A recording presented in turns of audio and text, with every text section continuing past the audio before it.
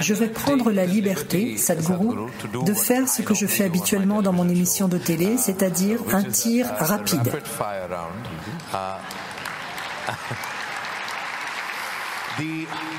Voyez, quand j'étais jeune, j'ai regardé beaucoup de... vous savez, films de Far West. Donc quand vous tirez, je tire aussi, d'accord? Non, je vous promets que ce n'est pas ce genre. Vous n'êtes pas dans ma ligne de mire du tout. Je ne prendrai pas la liberté d'être ce genre de personne. Ce sont juste des questions rapides où quand je demande un mot, vous devez vous y tenir. Parce que parfois vous avez tendance à ne pas répondre exactement à la question posée. Mais vous donnez une réplique si profonde et prolifique en retour qu'on se sent vraiment rassasié. Mais dans ce cas, ma seule demande est que, si c'est un mot, c'est juste un mot. Et à la fin, normalement, vous recevez un panier. Mais en l'absence de panier, ici, vous avez déjà... Une vache. Oui. Ou ce magnifique bouquet juste à côté de vous. Mais donc, aujourd'hui, pas de panier.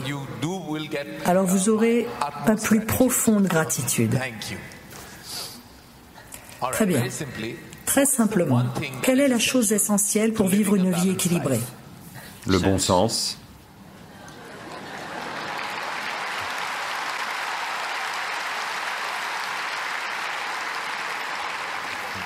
Quelle est la chose dont nous devons absolument nous débarrasser pour mener une vie équilibrée? L'absence de bon sens. Ok. Je m'y attendais un peu. La première chose qui vous vient à l'esprit quand je dis ce qui suit, la première chose, religion organisée. Folie. Mariage. Cohabitation. Compétition. Stupide. Argent. Utile. Amour.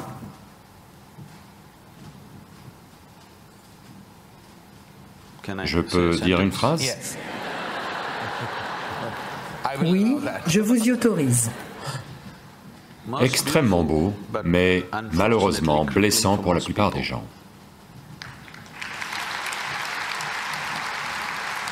Si je peux développer un peu ça, voyez, si quelque chose de désagréable vous blesse, quelque chose de mauvais vous blesse, c'est acceptable. Quand quelque chose de beau vous blesse, c'est un vrai désastre.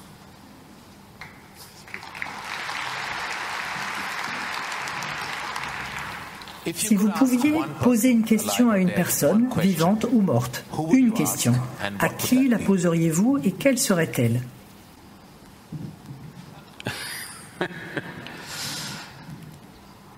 J'ai vraiment réglé toutes mes questions, parce que je n'ai passé aucun temps à m'éduquer ou à faire quoi que ce soit. J'ai passé toute ma vie à régler toutes les fichues questions que j'avais. Je suis un peu tombé à court de questions. Et vous n'êtes certainement pas à court de réponses, et vous ne le serez jamais. Quel est le meilleur conseil que vous ayez jamais reçu? Rien. Jamais? Non. Je n'en ai jamais cherché, ni jamais reçu. Je me suis fait de telle manière que je suis incapable de demander conseil ou de donner des conseils.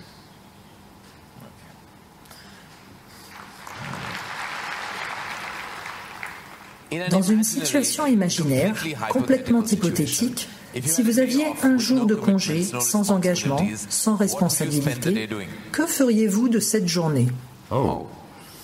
Il y a beaucoup de choses, ça ne peut pas tenir en un mot. Non, ce n'est pas un seul mot. Voyez, j'ai une passion sans distinction pour tout.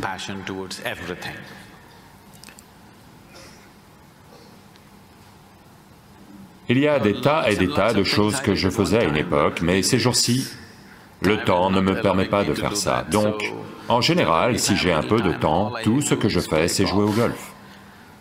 Parce que c'est sans risque et en ville, et je peux revenir à temps pour faire autre chose.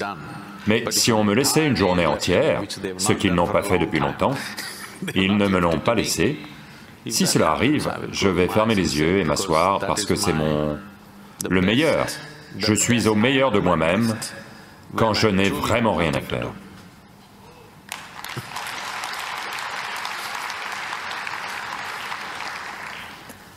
Quelle est la chose que vous aimeriez que les gens retiennent de vous à la fin de votre vie?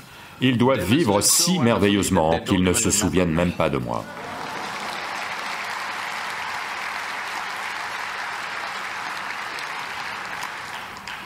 Si vous trouviez un moyen de voyager dans le temps, où iriez-vous? J'ai un peu fait le tour de toutes ces choses. Vous avez déjà visité l'univers. Vous avez des visas pour chaque partie de cet écosystème. Si on peut faire des tiers-lands, Oui. parce que c'est une question avec beaucoup de ramifications.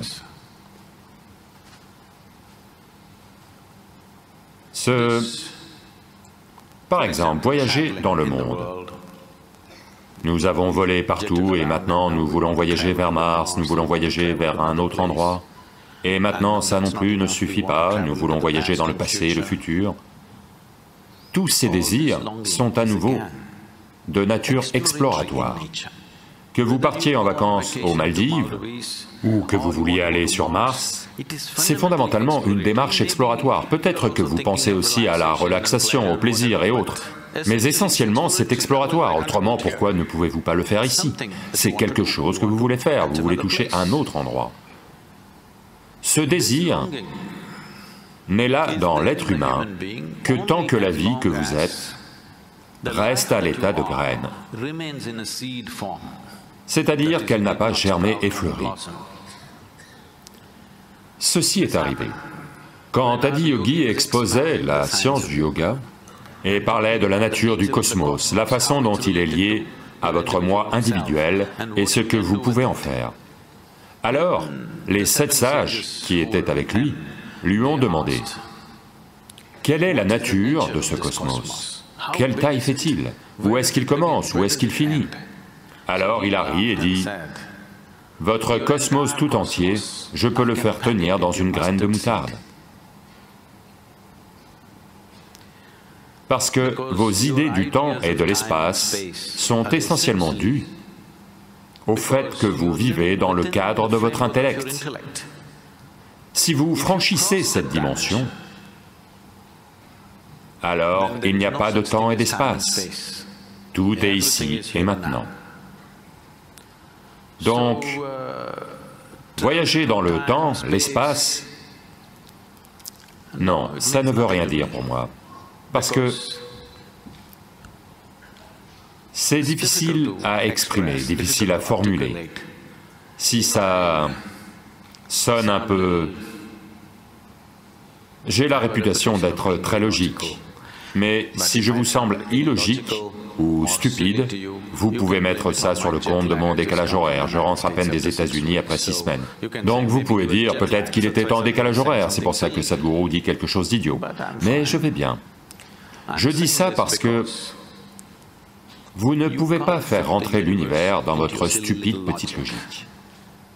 L'être humain d'aujourd'hui est tellement épris de sa propre logique qu'il passe à côté de toute la vie.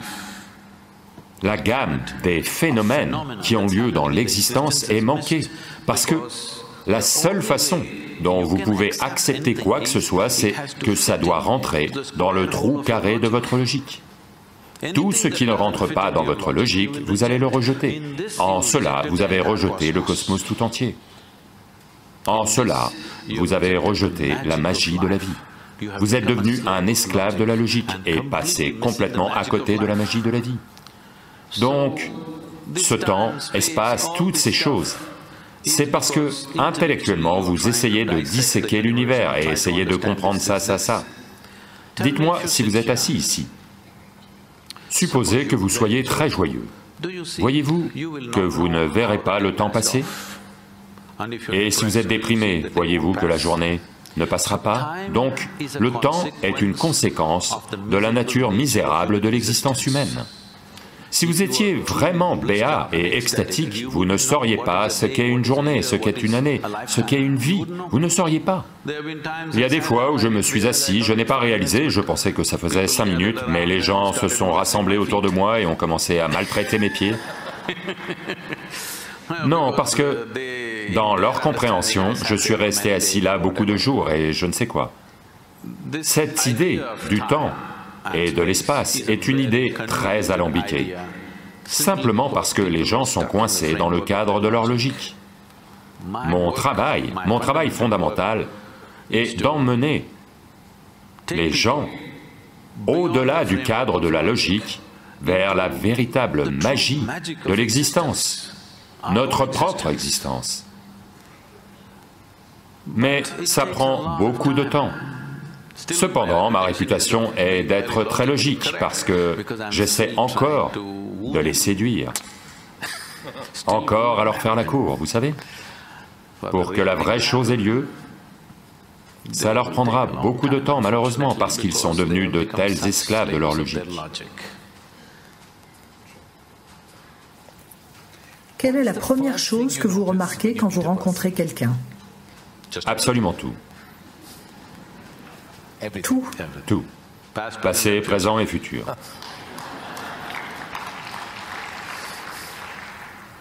Est-il plus important de faire ce que vous aimez ou d'aimer ce que vous faites? Un mot ou plus? Le choix vous appartient entièrement. Voyez, si vous êtes une personne intelligente, vous essaierez de faire ce que vous aimez le plus. Mais si vous êtes un génie, vous ferez juste ce qu'il faut.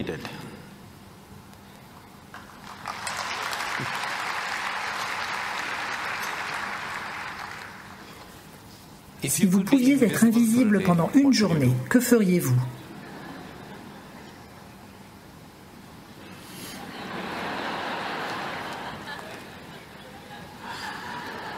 Vous ne sauriez pas.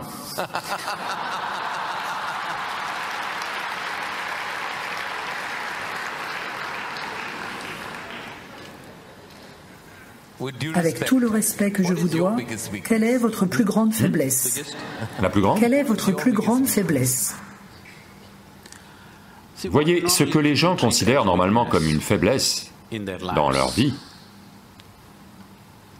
Ok, je vais donner une réponse normale. Pourquoi? Pourquoi est-ce que je me lance dans tout ça? Vous avez déjà dit que je suis quoi? C'était quoi le mot? Pavané.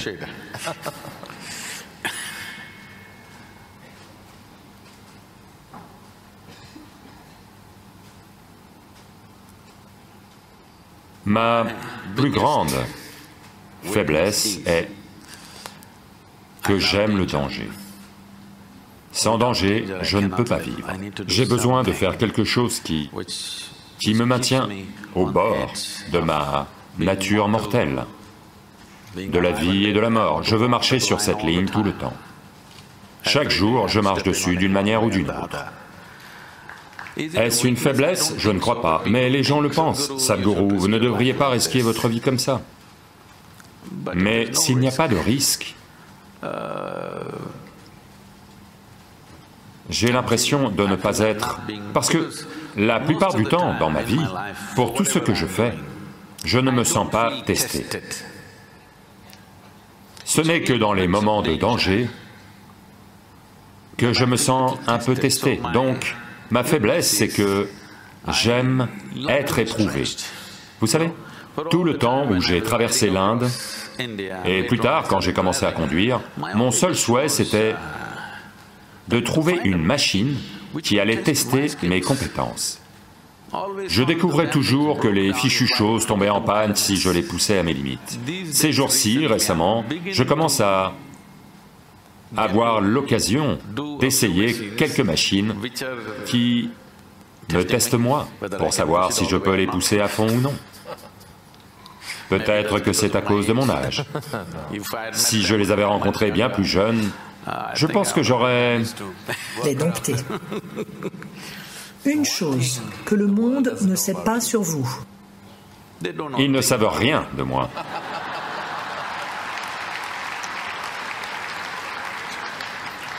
C'est un fait.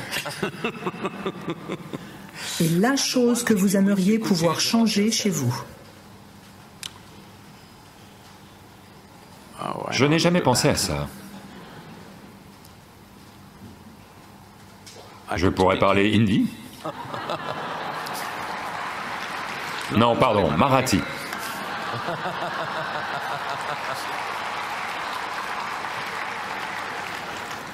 La chose que vous aimeriez pouvoir changer dans le monde?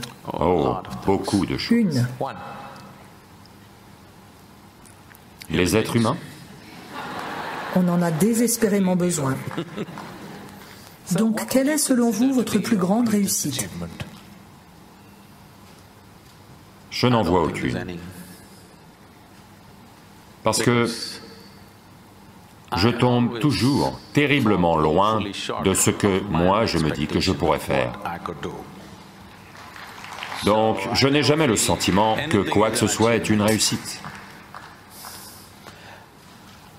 Y a-t-il une chanson que vous aimez et que vous pouvez écouter tout le temps?